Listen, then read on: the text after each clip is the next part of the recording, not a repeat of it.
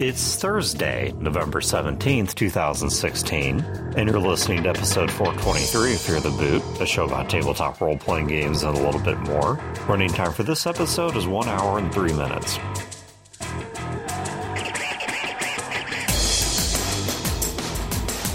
Welcome to Fear the Boot. My name is Dan. My name is John. My name's Chad. This is Wayne.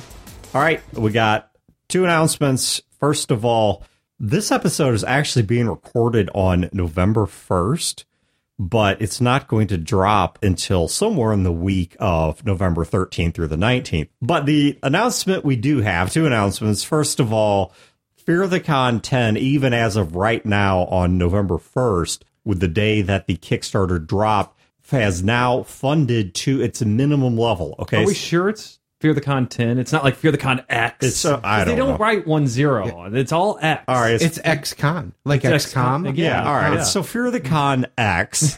Thank you. It is funded to the minimum level, so the con is happening.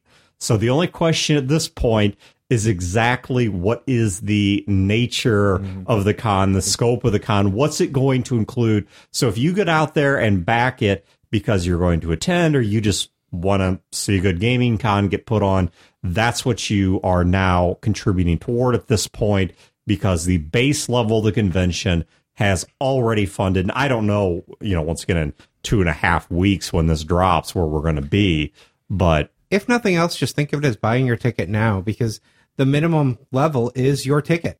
$25, back it at that level, and pre-pot your ticket and don't have to buy it at the door. So that's the Fear the Con thing.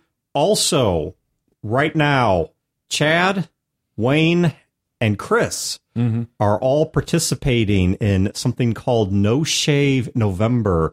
Yes. When do you guys want to talk about this? By the time this drops, I could very well look like a hobo. Maybe. You don't know. Maybe. I don't know. I have never actually gone more than 3, maybe 4 days without shaving. Yeah, Wayne, I've known you for 10 years. I've never even seen you try to grow a beard. So, for anyone that doesn't know what it is, No Shave November is a charity event. The purpose of it is to get people to back you, and that money goes for cancer research, cancer treatment, and cancer education. Education, yes. Yep. Because a large number of types of cancer. Remember, cancer is not a disease or a condition. It is a category of diseases and conditions. It's a motherfucker is what it is. That too. But it does have a variety of causes and things like that. And the good/bad news is that a lot of the cancers that people end up with are treatable. If they're educated. If they're educated and realize the symptoms and get the correct treatment and get it early enough. So one of the things this group does is not just cancer research. They also fund public education so that people know to check for certain things so that they can catch this before it does them dirty. Yep. So I decided this year, cancer has been something that's been very close to my life for a long time. Yeah, I think I've mentioned on the mics before that I lost my brother to cancer when he was 36. My dad lost a kidney this year. One of my best friends has kidney damage from the chemo that she went through. And now with the recent discovery of Pat's, it has always been something that's been around me. And this year it's just been really close. So I wanted to do something. And I've known people who've done the No Shave November thing before, but I've never taken part of it. So it's like, this is something simple I can do. I can see what I look like with a beard and have a reasonable excuse for doing it and do something good in the progress. So I'm telling people about this, and I get the site all set up and I'm ready to go. And then Chad reaches out to me. It's like, hey, do you want to form a team? I want to join this too. So I create a team. I hate cancer and I grow a damn good beard. Yeah. So Chad jumps on board, and then Chris Hussey today reaches out to me and says, hey, I want to join you guys. And there's a man who knows how to grow a beard. Yeah. You could say a lot about him, and we have said A lot about him. And yeah. And it's all true. But he does grow a nice beard. That is true. Now, I am not personally participating in No Shave November in that. I'm still keeping my... We don't want you to participate. You've had Gnarl participate. Yes, Gnarl's participated, though, because while I have not shaved my head nor stopped shaving my chin, right, I did donate to all three of your guys' campaigns.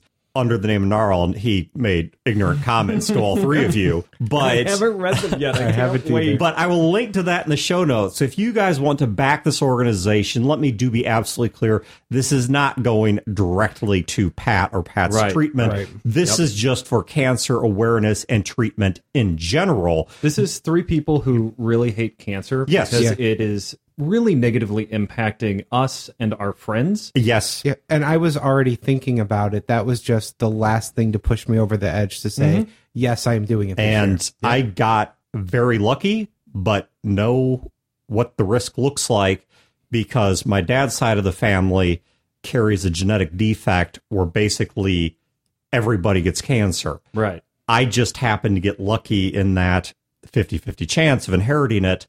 I didn't inherit it. Yep. Thanks to be to God for that, But the point being, I've seen it touch a lot of people in my family. I've seen it touch a lot of my friends. And so if you guys want to get out there and back this, or even if you don't have any money, but you just want to do your own thing, it's been November. But you know what? Who cares? Right. It's guess what? It's not competition. yeah, you know that whole Salvation Army thing of need has no season. Yeah, cancer kind of, it's not like a just November thing. So if you want to get out there and participate in this, I will link to their team in the show notes so you guys can check that out. And then also the Fear of the Con 10X whatever Kickstarter. I will link in the show notes. Just because everyone is madly curious about it, we are going to be doing before and after pictures. Yep. Chris is going to have a big neck beard. Yeah. And that's really about it. Nobody knows what will happen to Wayne me. is a mystery. I'm going to look glorious. So myself. What I am doing, Homeless. what I'm Like I doing is every morning I'm taking the exact same picture in the exact same spot in the house. And then once it's all done, I'm going to take all of these, put them together into like a little time-lapse GIF. So you'll be able to see as it develops. As nothing changes. See, and then, It grows scraggly after 4 days and then stops. Yeah. see, if I do it, it's going to be, I'm perfectly clean shaven like I am right now. And then the next day, he's got a lot of stubble. Third day, that's a full beard.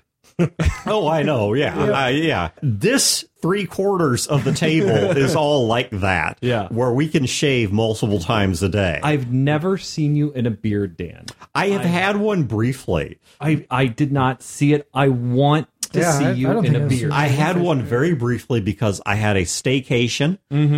Where, for anyone who's not familiar with the staycation, it's where you take a week off work and don't go anywhere. And by the way, they're glorious.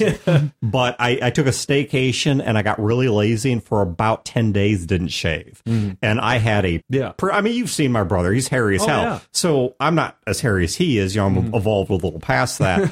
But the point being, it's certainly well within my genes to sprout Play-Doh quantities of hair, and So I did have one at one point, and I even did the thing everybody does, where while I'm shaving it, you shave like a Fu Manchu. and I did all the different kinds, and then down to a mustache, and then I basically went through all the stages of what if I had a goatee, and what if I looked like a pedophile, and until finally you do the Charlie Chaplin. I won't say you do the Hitler. You do the Charlie Chaplin. Until J. finally, Jonah Jameson. J. Jonah Jameson, yeah. until I'm finally back to my usual Romanesque self. Right. So, all right. Anyway, I have to ask though, of all the different configurations you played with, yes, obviously you don't go for any of them. You're a clean shaven dude. yes. Which one did you like the most on you? I don't know what it's called, but the one where it's a full beard, but you have clean shaven. Like the cheekbones and the neck are clean shaven. Oh, so where it's like the goatee and then it comes off. So it follows the jawline, and then you have like over the mouth and under the chin. I'm sure that there's like a proper name for it. Oh, I'm sure there is. Van Gubenstein or something. I just don't know what it is. But of all the looks, that was the one I thought looked best on me. I wasn't a big fan of the goatee because it's become entirely too generic for an IT guy with a goatee. Yeah. And I am a bald IT guy with a goatee. Not at the moment. Not at the moment. Not at the moment. If honestly, all you are eyebrows shy of Pink Floyd. That's right. So I've got attack eyebrows.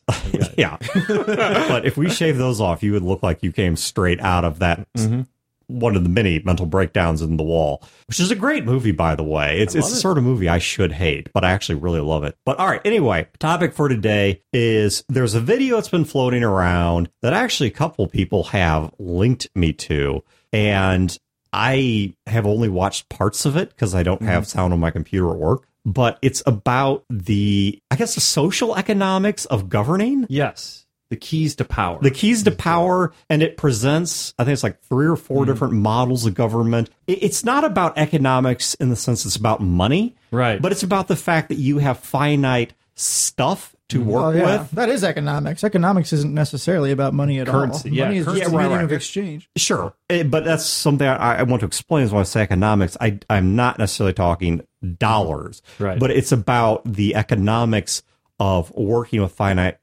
resources to create leadership. And there's something called an engineering choice. And what an engineering choice is it's whenever you go to design a system, there are oftentimes decisions that are mutually exclusive. And so you have to determine how to balance them.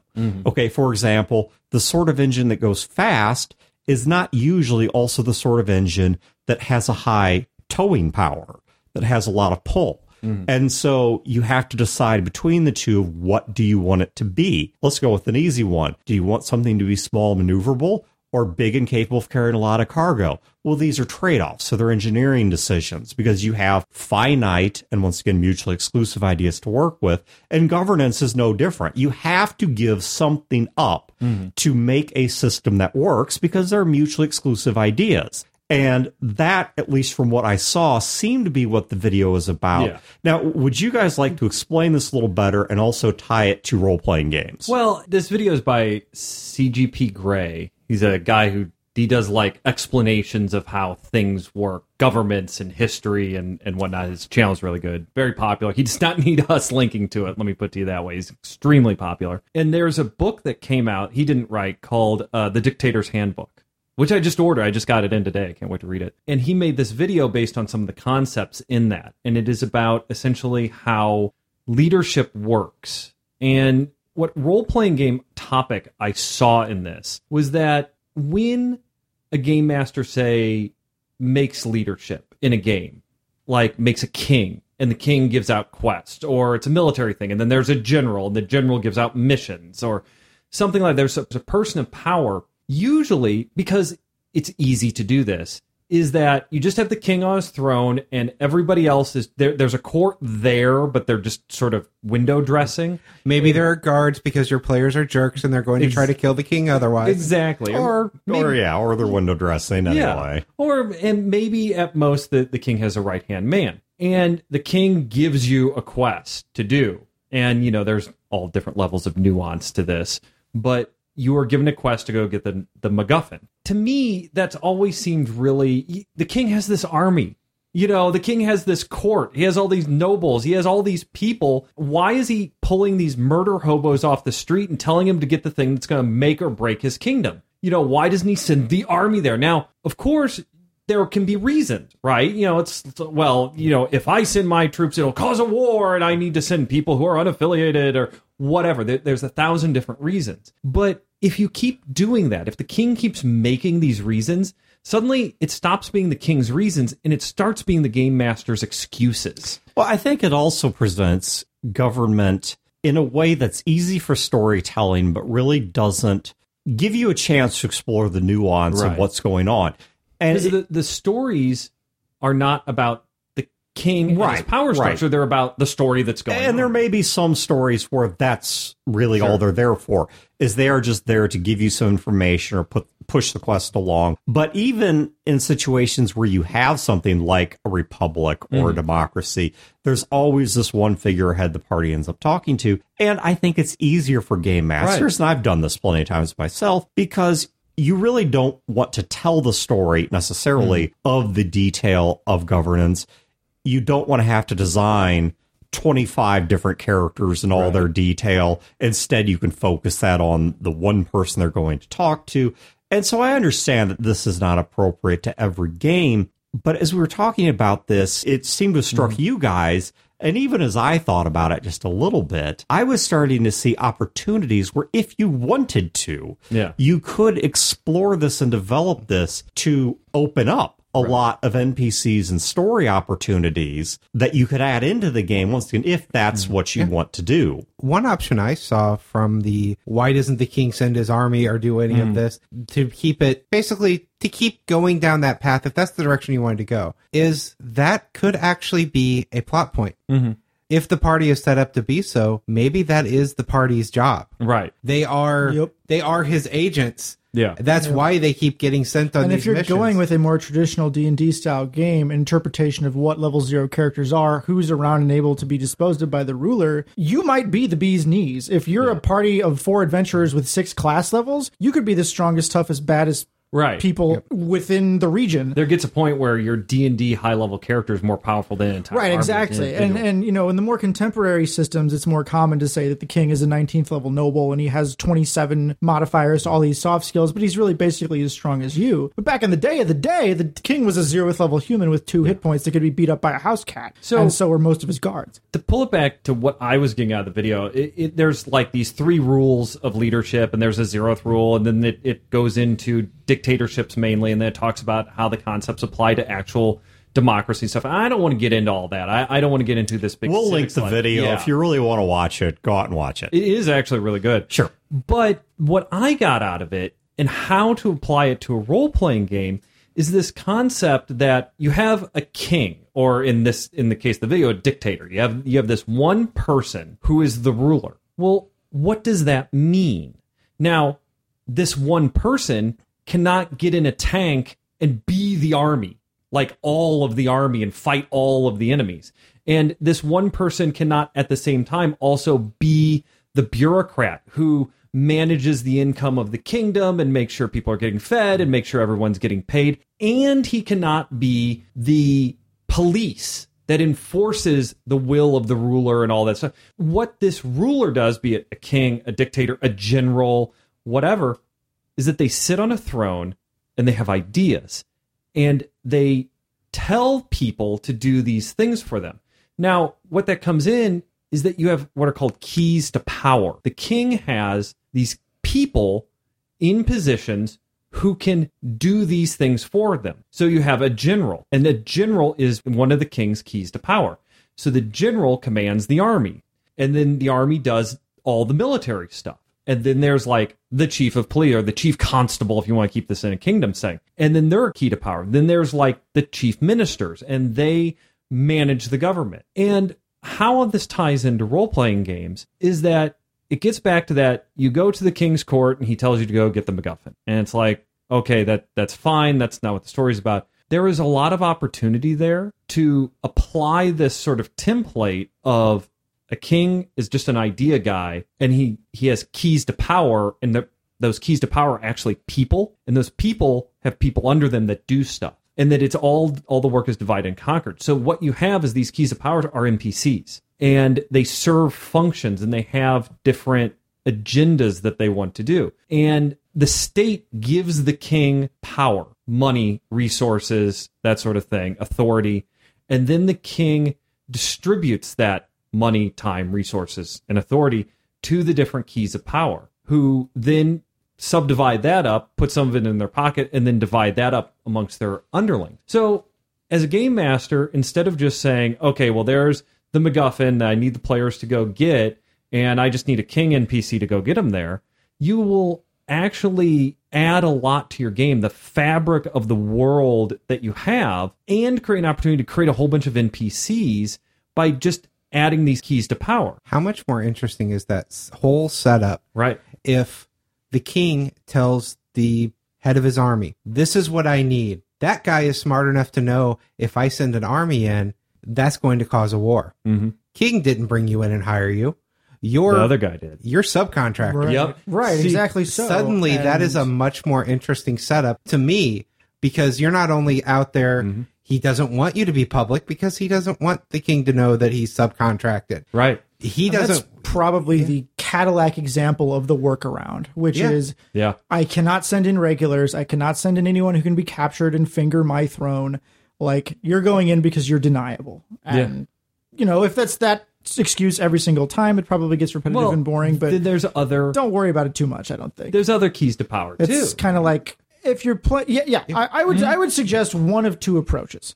If you're going to go deep and you're going to try to map out the contours of who actually has what authority and who's working at loggerheads with who and make that a part of the game, like you're playing Vampire the Masquerade or Birthright or something, do all this. If it's a murder hobo game, don't worry about too much. It doesn't really matter that much in scene one if someone shows up to fix the TV or the plumbing or the toilet. Right. If all you're going to get to is the Barry White soundtrack by 5-minute mark, the king sends you off and then you go kill the dragon. Exactly. And No, I agree with that's you. a big part of it too. Is that city, is that kingdom, is whatever. Are you going to be spending time there? Because if you are, then I think it matters a lot. Yeah. But if the course of the campaign is basically this first session or so, you get ready and then you're off. Oh, yeah. And you're never coming back, or you won't be back for a year. Let me tell Then who cares? Let me tell you a real world story that happened to me. You met a king. You And were they want delegated you- by the United States government to sabotage a nuclear reactor because you were expendable. No, my dad does have a bunch of awards from the Prince of Liechtenstein, but I have no contact whatsoever with any form of leadership really outside of the corporate world. But that's where my story is, because corporations run about the same way. See, that's the point of the video. All organizations run this way. Church organizations run this way. Corporate organizations run this way. They all work about the same way. We are social creatures. You put us into any group and we organize. Yep. You know, And that's a fascinating point too, because you're mentioning corporations. When I see this done in games, I see basically every kingdom has the same structure. I've worked for multiple corporations. The same structure isn't there. No. Well, let me tell you the story that happened to me in a corporation that ties right into this, because I think we can draw us right back to what it would look like in governance. I was contracted out several years back to an aircraft design company that's located in a part of St. Louis called Chesterfield. And they needed somebody to help them with some computer development work to do basically some mathematical stuff for their airplane designs. They did relatively small airplanes, and everything has to be figured in. Like when they were trying to work out the weight distribution and the center of mass and all stuff for the airplanes, it was highly specific, down to they were estimating the weight of the pilot and co-pilot. The flight manual was weighted out and given an XYZ coordinate Did you on the know plane. that when American Airlines stopped carrying the Sky Mall catalog in their planes, they saved $350,000 in fuel every year? No, I totally believe it, because, I mean, it was unbelievable. I was blown away by all of the stuff that they took into account on this. And while I was there, okay, so let's take a look at this as an organization. Somewhere at the top is somebody who's in charge, a CEO, somebody who's the chair of the board, whatever it is. There's somebody who's at the top that's in charge. That person... Are they Charles? Sure, why not? If it means I worked with Like a he's teenage one of the Nicole Eggert, family. then I'll go with that. But then down below this person, of course, are individual department heads who are each tasked, theoretically, with one thing, which is making the company work for that guy at the top. Okay, so for the owner, the CEO, whatever this person is. Even that is variable too. The person that's in charge, his job might be to make it work for the people that put him in charge too. Very much Because so. it's a case of either if they're an owner, they have complete and total power. But then- if they were head of a board, Look at what comes below that. The people that are in charge of maintenance, they have one set of tasks they have to accomplish. Now, that's necessary to running the company, but that's one set of goals and one set of resources. The people that do engineering and design, they have a different set of tasks that, once again, theoretically, this is a key to power that was given to them by that person at the top, but it's a different set of needs. And what happened is I was hired in as a contractor. This was not a large company. This is I'd say a mid-sized company. And they did not have a sufficient number of technically qualified people. And so what happened is, even though I was paid for under the budget of a particular department, and I was supposed to be working for a guy who I actually remember his name. His name was Art. I don't know why I remember that for all these years. But I was working for a guy named Art. And then what happened was another department, one of their people, found out I was there under their budget doing certain things for them, and they had needs of their own that also ultimately tie back up to that same guy, or it could have been a woman, I guess, whatever, at the person at the top. And so they're theoretically working for the same person, but they were in competition over me. Right. Because Art, his department, had budgeted for me as a contractor and paid for me. So I was working for Art, but this other person would keep coming to me with questions and requests that I, as a contractor, didn't feel I had the authority to tell him to get bent. And then Art would have to come in like an old man shooing away pigeons to chase this guy off to keep him from using his resources. Right. So you can see that power dynamic at work, where the fact that these people all answer to the same person does not mean they all have the same goals. I was thinking about something as you were talking, and I was completely not listening to you, but saying yes and aha as Sure. Yeah, you're married. Right. But I was thinking about something that John had brought up too, about, it's like, okay, if this is a murder hobo game, don't put too much brain sweat into it. But if it's a very nuanced layer game, then absolutely. And I agree with you. If you're doing a murder hobo game, then, you need to put your resources into stat blocks, treasure, and that sort of cool stuff. But if you're looking at this and saying, oh, well, I already have like a magistrate in my king. I have a kingdom, and he has a, captain of the guard, and he has a magistrate, that's fine. More than just making NPCs, where you think of, I have a king. How does the king run his country? He has lieutenants or dukes or whatever you want to call it, keys to power under him that do these different things. What you could do that's very simple and doesn't require a lot of notes, doesn't require a lot of effort, is first think of your king. How did he get there? Just like 2 sentences. He killed his father and stole the throne. Something like that. You have these keys of power, okay? So you have 1, 2, 3, 4, 5 keys. Captain of the guard, magistrate, vicar, whatever, blah, blah, blah, on and on. And write 1 or 2 sentences, not how they got into power, but how the king obtained them and keeps them in power. How does the king keep their loyalty?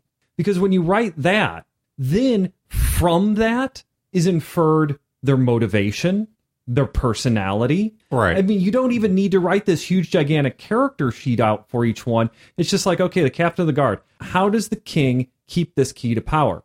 Well, the king knew his father, and the guard has no interest in money. Okay, so what does that mean? It means the guard is a loyal fanatic. He is bound by family tradition. You don't Suddenly he's not bribable. Yeah, suddenly he's not bribable. And that did not take but 30 seconds of an answer. Let me give you a game example. There's a D&D game that I've run for a couple of groups, and the setup of it is, if for anyone who's familiar with Forgotten Realms, this is set pre-Time of Troubles. I am not, I forgot. But actually, you played in one of the iterations of this game. I did forget that. But there's a kingdom, it's a trade kingdom called Sembia, and it was one of the places that... Is this with the wood, the magic wood?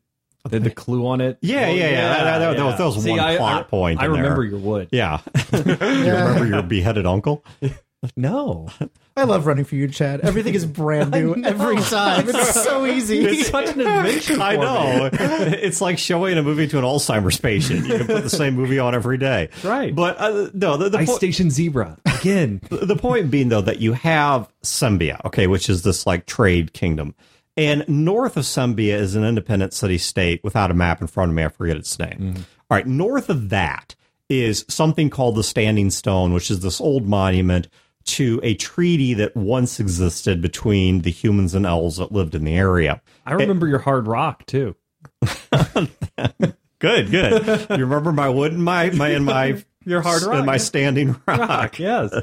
But... what I did in this game was that I said that, okay, there's a major trade road right there that passes by this giant rock. Yeah. And so since Sembia wants to maintain trade in the area, and the city-state right just south of that, so between Sembia and the stone, doesn't really care that much about that area, Sembia had an outpost up there. So this kind of minor little bit of territory, the satellite state, that they claimed and swore its feudal loyalties back up the chain to the major nation of Sembia. And it was run by this baron that basically is a fairly intelligent and savvy guy. And as a result, they didn't want him competing for power. So they shipped him off to nowhere so he wasn't a threat to anyone. Yeah. Gave him a title, gave him a little bit of money, and got rid of him. And got rid of him. Not because he's incompetent, because he's too competent. Right. But what happens in the course of this campaign is all these bad things start happening, and all this, evil magic starts coming to work, and the elves, they have all these prophecies that something bad will happen if humans stay in that area. And so there's all these different forces that are trying to pressure them back out. All the while, Sembia is pressuring them, no, we want you to stay there and keep those damn trade roads open. Because the people that run Sembia want the money, right? It's a trade empire. They don't care as much about the lives of these people as long as the trade is getting through.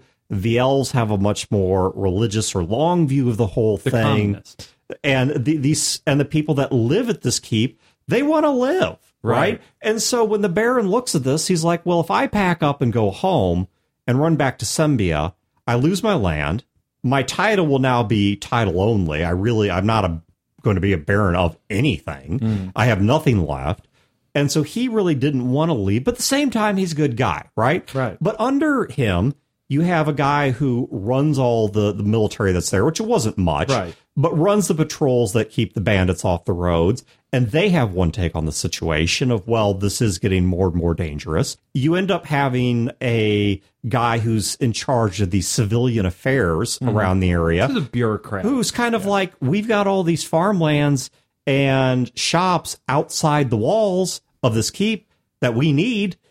We need to get out of here before that stuff's all burned down and we lose those people, because at least if we go and put down stakes somewhere else, we still have the talent. We have the people. You then have the guy who's the head of the local chapel. I forget what exact religion he was, but he's kind of like, I have a religious outlook on this, and that I have certain views about these prophecies and what we need to do. And each of them all work for the Baron, but each of them has a different take on that. And then on top of that, Sembia, trying to placate this Baron, who's getting increasingly nervous, sends a guy north with a more sizable army. Actually, is lower on the feudal chain, but they put him at the head of an army that actually is flying the Sembian flag and everything. And they send him up north. Well, of course, his requirement is you are supposed to make sure they hold this position and don't move no matter how bad it gets. But in truth, this guy, he has his closest advisor with him, which is his brother, who he takes a look at the situation and says, actually, there's something much bigger than Sembian politics going on here. The elves are fundamentally right. We need to work this to our advantage. And so all these people ostensibly work for the Baron, right? There's one guy ostensibly in charge, but they have all of these competing interests and decisions that the players make. Like, for example, well, we've brought back a shipment of ore, but we only saved half of it. Do we send it to the village blacksmith to make horseshoes and plows so there's food this winter? Or do we send it inside to the keep's blacksmith to make swords and armor so that if these elven prophecies come true, we can fend off all these hideous things that are come crawling out of the woods? Well, what does the Baron want? Well, the Baron wants both. Right. And so do you see how that subdivision of power, even to a single source, starts to create moral complexity? Yes. Because each of these people, the farming guy, he's trying to serve the Baron, and he sees his needs and believes in them. The captain of the guard is trying to serve the Baron, and he sees his needs and believes in them. It is incredibly difficult to delegate authority, whether you're a democratic government or a communist government or the head of a company or the head of your committee at church or your fraternal association. There's a balance you have to strike. I'm reading Political Order and Political Decay by Francis Fukuyama right now, and he goes into this in detail. Having a bureaucracy that is both autonomous and empowered enough to do its job, that's the one horn that you need to cover, and simultaneously actually still subservient and accountable to the person who theoretically is directing them and giving them their priorities, is really, really hard to have both of those going on at the same time in any organization. And we see this fail in developing countries so many times, because most institutions are either insufficiently potent to actually do what they're supposed to do because they're being kept on the leash, or, on the other horn of the dilemma, so free to enact that they're free to pursue their own agenda to the potential detriment of the king or the body politic that they're supposed to be serving. Yeah. And it sounds like you simulated that in your Symbiote game because everyone believes their project is the number one priority. Precisely. yes, and that's in a good case scenario. If you're doing medieval D&D politics, you have the obligatory vizier who's trying to take over the government. He doesn't even pretend to be doing what the king is saying. Yeah, my first thought as Chad was describing a group being sent out was, okay, well, you've got, one person in power is sending a group, another wants the credit. Why wouldn't they send another group? Right. You know what? And then you have a competing group. Wayne, that was my opposite example of this. I'm just going to go ahead and straight up Godwin it because it's the best example I have. Hitler, Charlie Chaplin. the anti-Semitic Charlie Chaplin, was not somebody that a lot of people, even in his own organization, wanted in power. There were a lot of people that wanted to knock him out of power and take over. One of the strategies that Hitler used, and used very well, to keep himself in power was Hitler never let there be a clear second organization. Mm-hmm. Meaning that Hitler was at the top, the heir apparent organizationally or just by name. If Hitler dies, this is who takes over. Was intentionally kept vague throughout most of his rule. And the reason he did that was he calculated that if everybody is tied for third and fighting each other for second, they're never fighting me for first. Right. He was right. Mm-hmm. I'm not saying he was a good person. Yeah, but he was right in the Machiavellian sense. But he was right.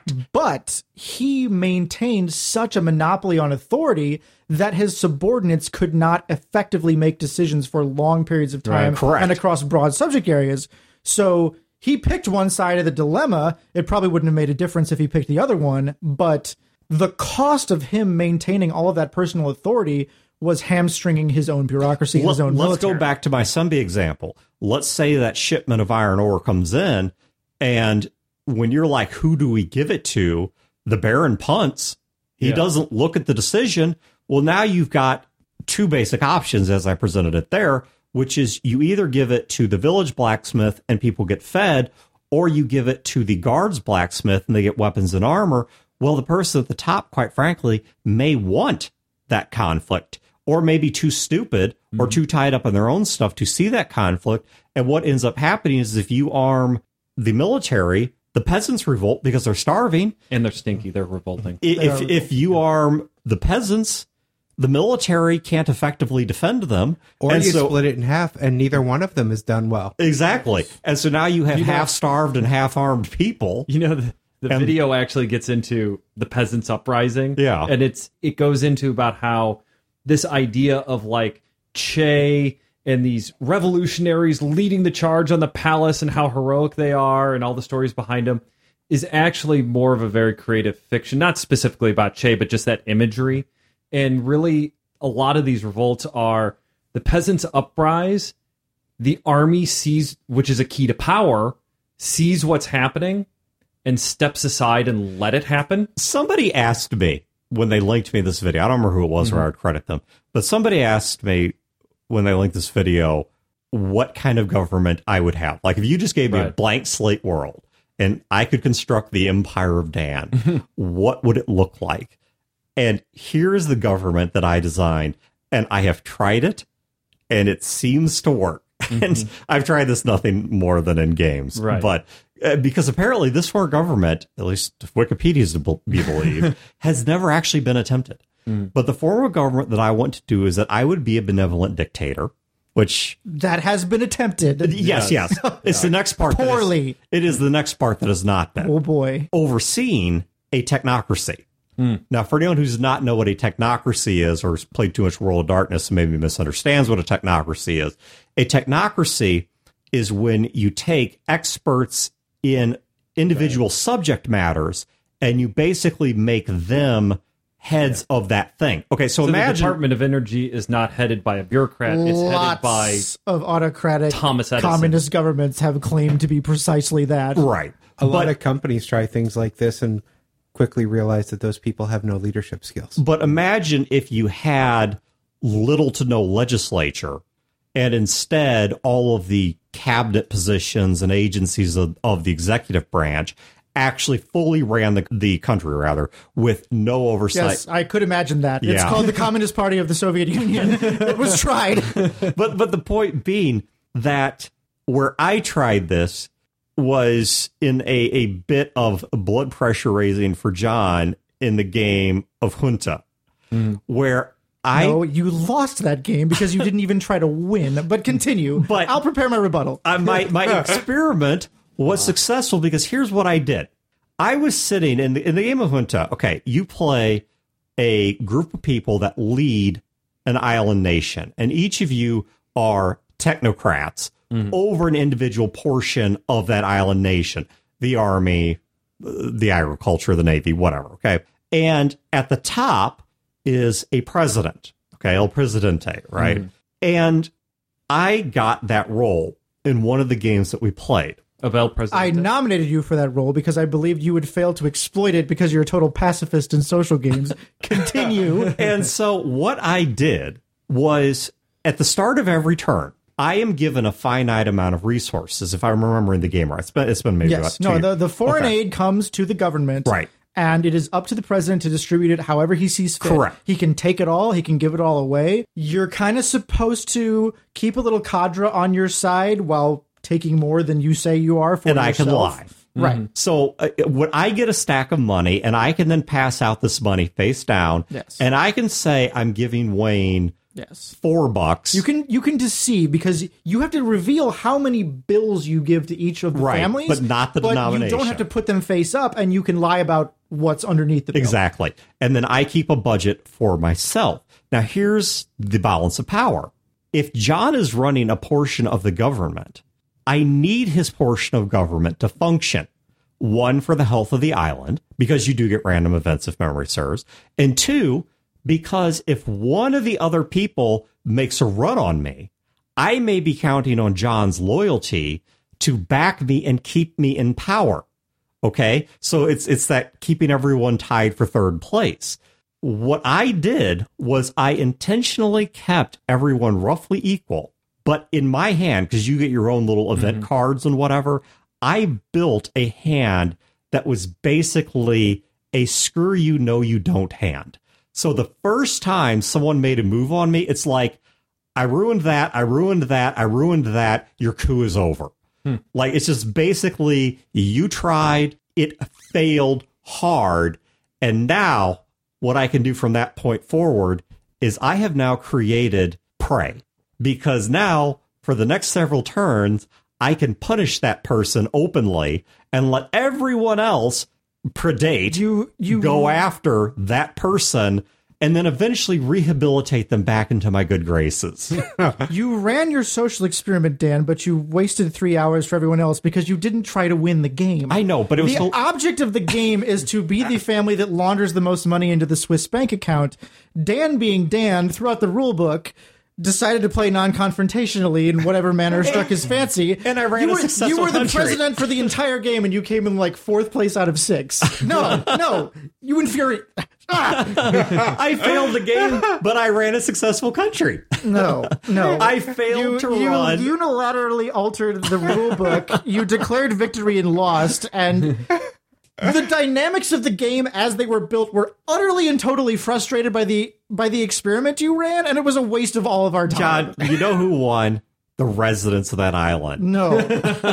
Everyone lost that game. Constituents. I think Yes. Mike won that game because you gave him the most money in your entire run of being in power.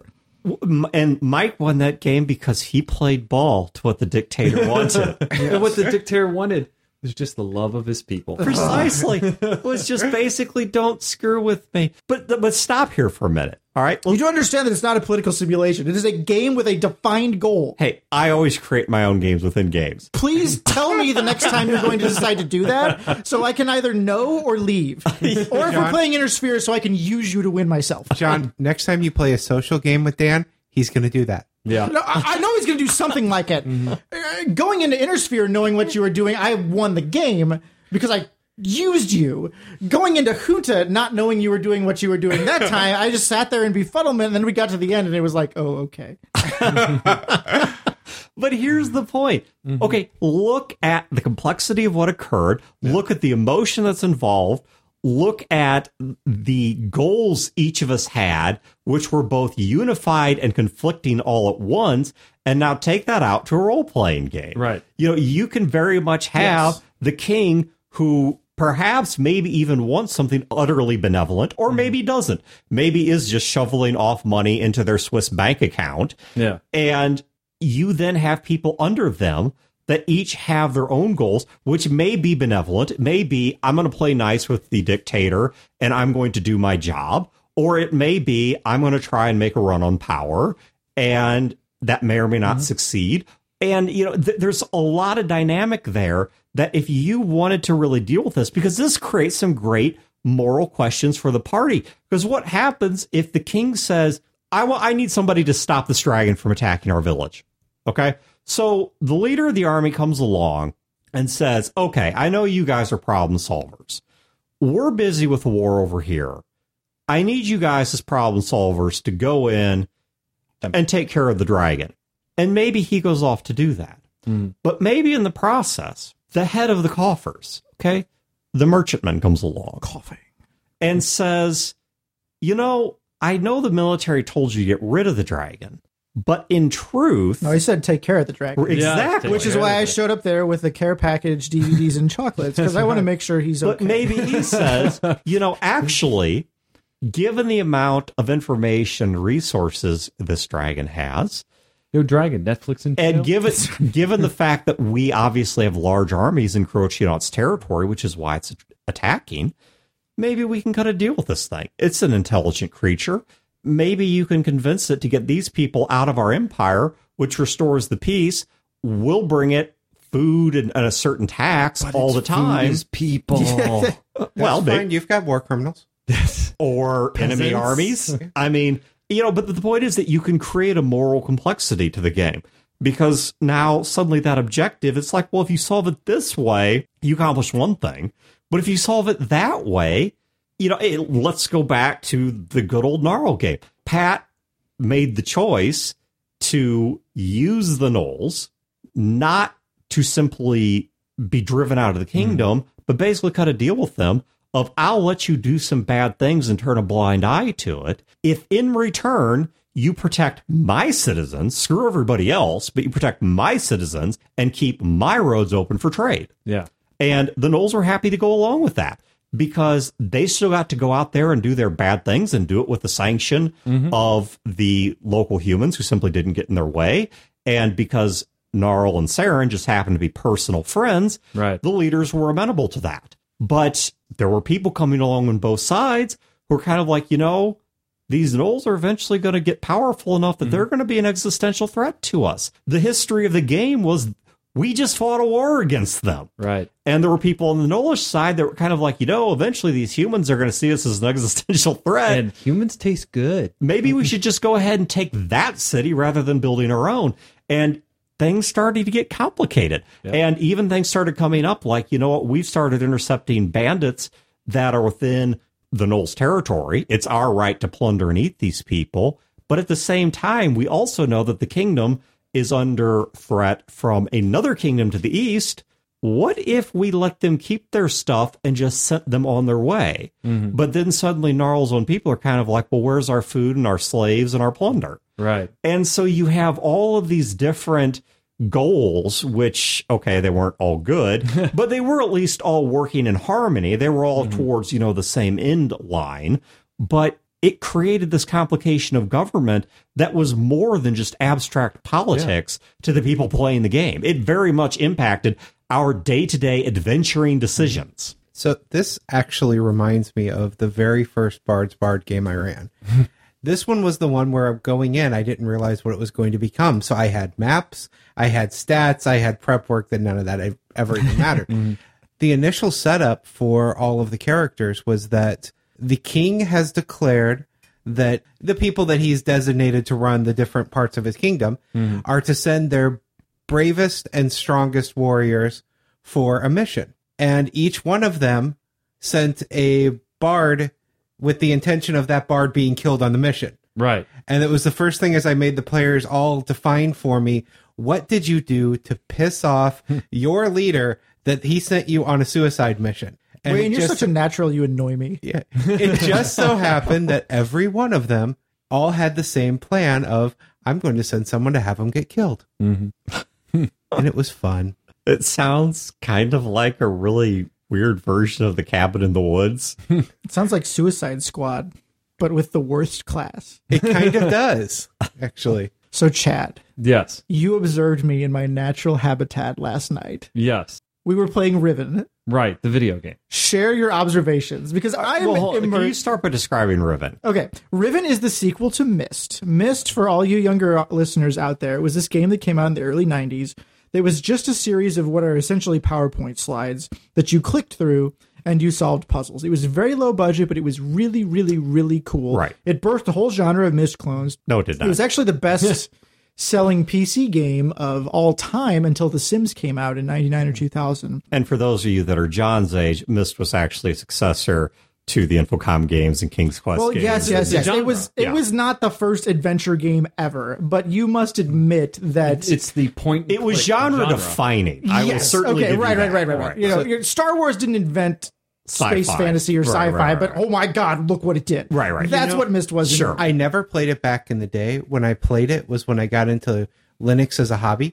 Really. And I got it running better on Wine than I could get it to run on XP because it was an old DOS the game. first puzzle of the 90s adventure games was getting them to run on your computer. Because playing 90s PC games was not easy. Truth. Trumped only by the puzzle of trying to make a LAN party work Oh my god. on null modem Oh cables. man! Before I started hanging out with you, Dan, or long before you, Wayne, Chad and I would have beige box LAN parties in like 2002, and it was a little easier at that point because everyone had broadband internet. But Yeah. still, You at least- it was not a guaranteed Dude, I thing. tell you, man, trying to run that between like null modem cables and such Yeah. before you even had like, the routers and whatnot. Oh no, I or was switches. I'm It not was- that young. I remember calling my buddy's house on Warcraft 2, and like his mom picked up before he could get on the computer, and I was like, crap. And my girlfriend Kat lured me over to her place yesterday. Yesterday was October 31st, which was my 31st birthday, and my girlfriend invited me over to her place. She said she was going to, cook steak, have some wine. We were just going to have a little night in. It was going to be great, whatever. Cuddles, Netflix, and chill. What she didn't tell me was that she invited literally everyone I know and or am related to have a surprise party for me. The And ultimate block. the ultimate, well, ineffectively, but the ultimate delay. But anyway, so I walk in the door and like, there's Chad, there's Julie, and a bunch of other people who I know and love. And there's a big old box of bourbon slushies. The from your big old mom. box of bourbon Oh my slush. God. Yeah, I got love it. 5 bottles of Grana good party whiskey, is- a case of beer, and a bottle of fantastic Zinfandel from Sonoma, picked up from California by my Uncle Larry. But anyway, Your mom's bourbon slush recipe is so good. oh yeah, I'm going to send it to you guys. Chad has apparently been waiting for this recipe for 10 years. Yeah. Perhaps not coincidentally, as long as I've been allowed to drink. Not that Chad and I ever drank before I was allowed Oh to no, drink. no, that would be illegal. when I was at his LAN parties in 2002. Yeah. But anyway, the party ultimately sputtered down. Folks went home, folks went to sleep. We started playing Riven. Kat and I and a couple of our mutual friends are deep into a Riven file. We beat Myst. We beat Myst in a couple hours. We'd all done it before, and it's relatively simple. But Riven is really hard and really intricate and requires a lot of thinking and note-taking and maps and diagrams and all that crap. So we're just kind of taking it one bite at a time. Well, so what these guys did, now I'm usually the last person to leave a party, and I knew this party was going to be a big block anyway, so I really wanted to be the last person to leave. Just kind of. So I don't know the people's names because I had just met them. So Yes. one of Kat's friends, brings out a computer. That was And Tyler. Tyler plugs it into the TV. He's our navigator. He's the clicker Yes. most of the time. So, and they take that keyboard and then they start booting this stuff up. And I'm sitting there, and then Kat starts talking about Riven. Has John told you about Riven? Oh my God, Riven. And I'm like, the shitty 90s puzzle games. I hate puzzle games. And she's like, oh my God, Riven. It's a Riven. Oh, Riven. And I'm like, You see why our relationship is rock solid. yes. And I'm like, whoa, slow it down. And then the other people are starting to get, kind of excited about it, because for the past hour after everybody had left, we were sitting around drinking, talking about literature and politics and books and history and travel and show tunes and opera and stuff. And then all of a sudden it was like somebody flipped the Riven switch. Like, Riven. Well, let's play some Riven. One of the things that Kat had promised me in getting me over there was a long, slow, passionate session of Riven. Right. So she knew I still wanted it before we went to bed, and she didn't take it off the table. Right. And if you think Riven is fun by yourself, try playing it with 2 people. And if you think it's fun with 2 people, try playing it with like 5 or 6. Are we still talking about a computer game? Absolutely. So Tyler brings It's out a point-and-click adventure. It is. So there's a little hand. And With the hand audio. and it has a finger, and when you press it, the finger moves. So does it have nudity? Because Noctropolis at least had nudity. No, it does not have nudity. Okay. So anyway, Tyler brings out this computer and hooks it up, and he's been working on this Mac because these are all like grad students, right? And they're talking about their theses and whatnot, and he's working on some homework. Yes. And everyone in there except Chad and I was a graduate level mathematician. Yeah. These are smart analytical people. Yes. And so I thought he was just going to work on some homework. I wasn't really thinking about it. And then it kind of clicks for everybody. So, it's time for Riven. They start, spinning up about it. And everybody runs over to the couch. They start pulling out notebooks. Notebooks with page after page of just, you ever seen a movie where there's a crazy person and they're trying to figure out who the crazy person is, and then they find the crazy person's place where they live, but they haven't found the crazy person yet, and they find a notebook. And there's the notebook, 200 copies of Catcher in the Rye. Right. And diagrams with Polaroids on the wall. Yeah, and the notebook is like 100 pages of crazy. This is what this notebook looked like. I mean, all the margins are filled in.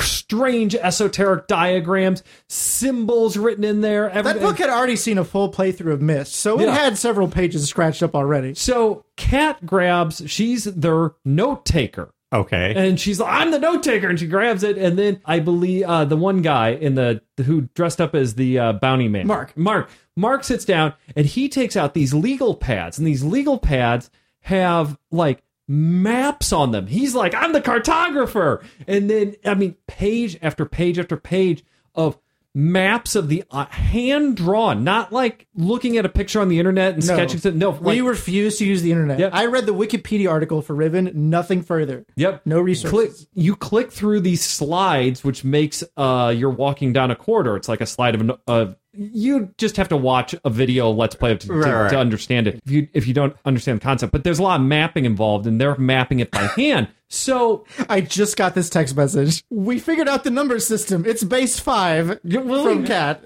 They're playing right now. Is there something about governance in all of this? No, it's just a banner topic. This is the banner topic. Okay. Because you skipped the banner topic. I told you we were going to talk about Riven. Okay. And you skipped it. So now you're getting the banner topic. So we are on a different topic. Yes. This is a coup.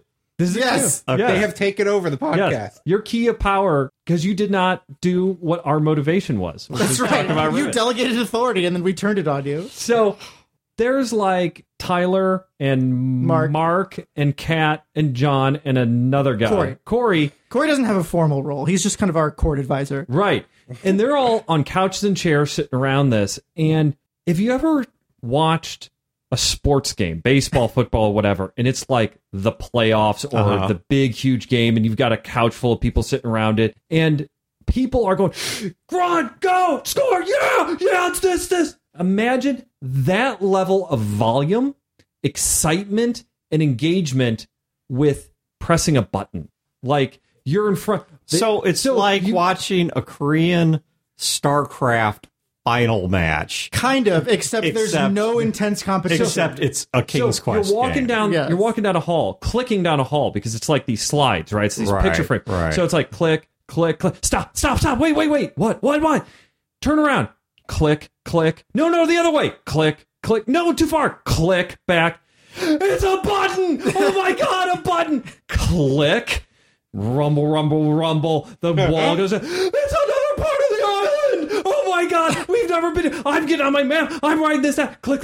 No, you're going too fast. You people don't understand. These point-and-click games are bottlenecks followed by like a breakthrough with all this stuff you can get to behind the breakthrough. And we get a little pumped up. Level of pumped up excitement figuring out a steam lever light puzzle collectively, because it's not just one person. You have one person running the mouse. They're the nav. They call them the navigator. Yeah. Because everybody has like titles, right? And the collective solving of the puzzle. Well, try this. Well, this it's based on what we do. Okay, Kat, there's like this language in Riven and Myst and all the games, right? And she has been trying to decipher the language using the clues Can in we the at least game. put this to good use and get her to play Warframe and decipher those languages, since to the best of my understanding, no one has done it yet? So I'm sitting there and I'm watching this, right? And Yeah. I've occasionally, I kind of get excited too. You get caught up. Got in up into it a little bit. Yeah, and I solved a puzzle. I made a major breakthrough. I got you guys into that room and stuff. I think you spotted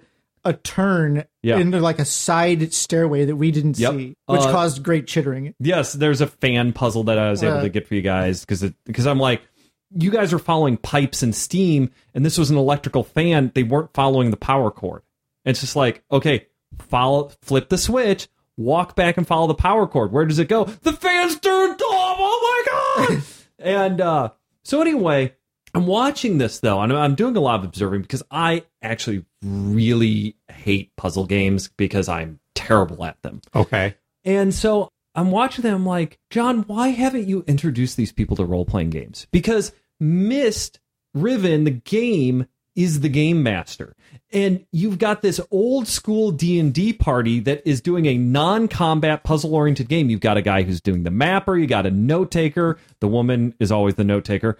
You got a guy who is like doing things. He's rolling dice when he's the navigator. He's clicking through. And then you have that one guy who's disengaged, and then he just spouts a word of wisdom every once in a while from the back. It's our Star Trek bridge. I know. Right. Why don't you introduce these people to role-playing the games? reason I'll run is- a Star puzzles Trek for that crew. I'll run a Star Trek game for them. That would be awesome.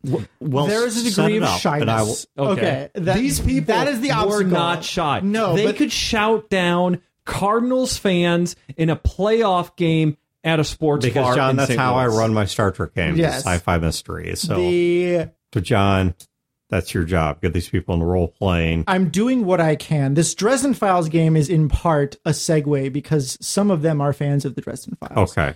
And I will try to recruit at least one of them. My goal is, of course, Kat, my girlfriend. Right. I have designs on getting her into tabletop RPGs, but there's a level of intimidation that's inherent to this hobby. You come to the table, everyone is screaming, everyone knows what they're doing, but you, and I don't know.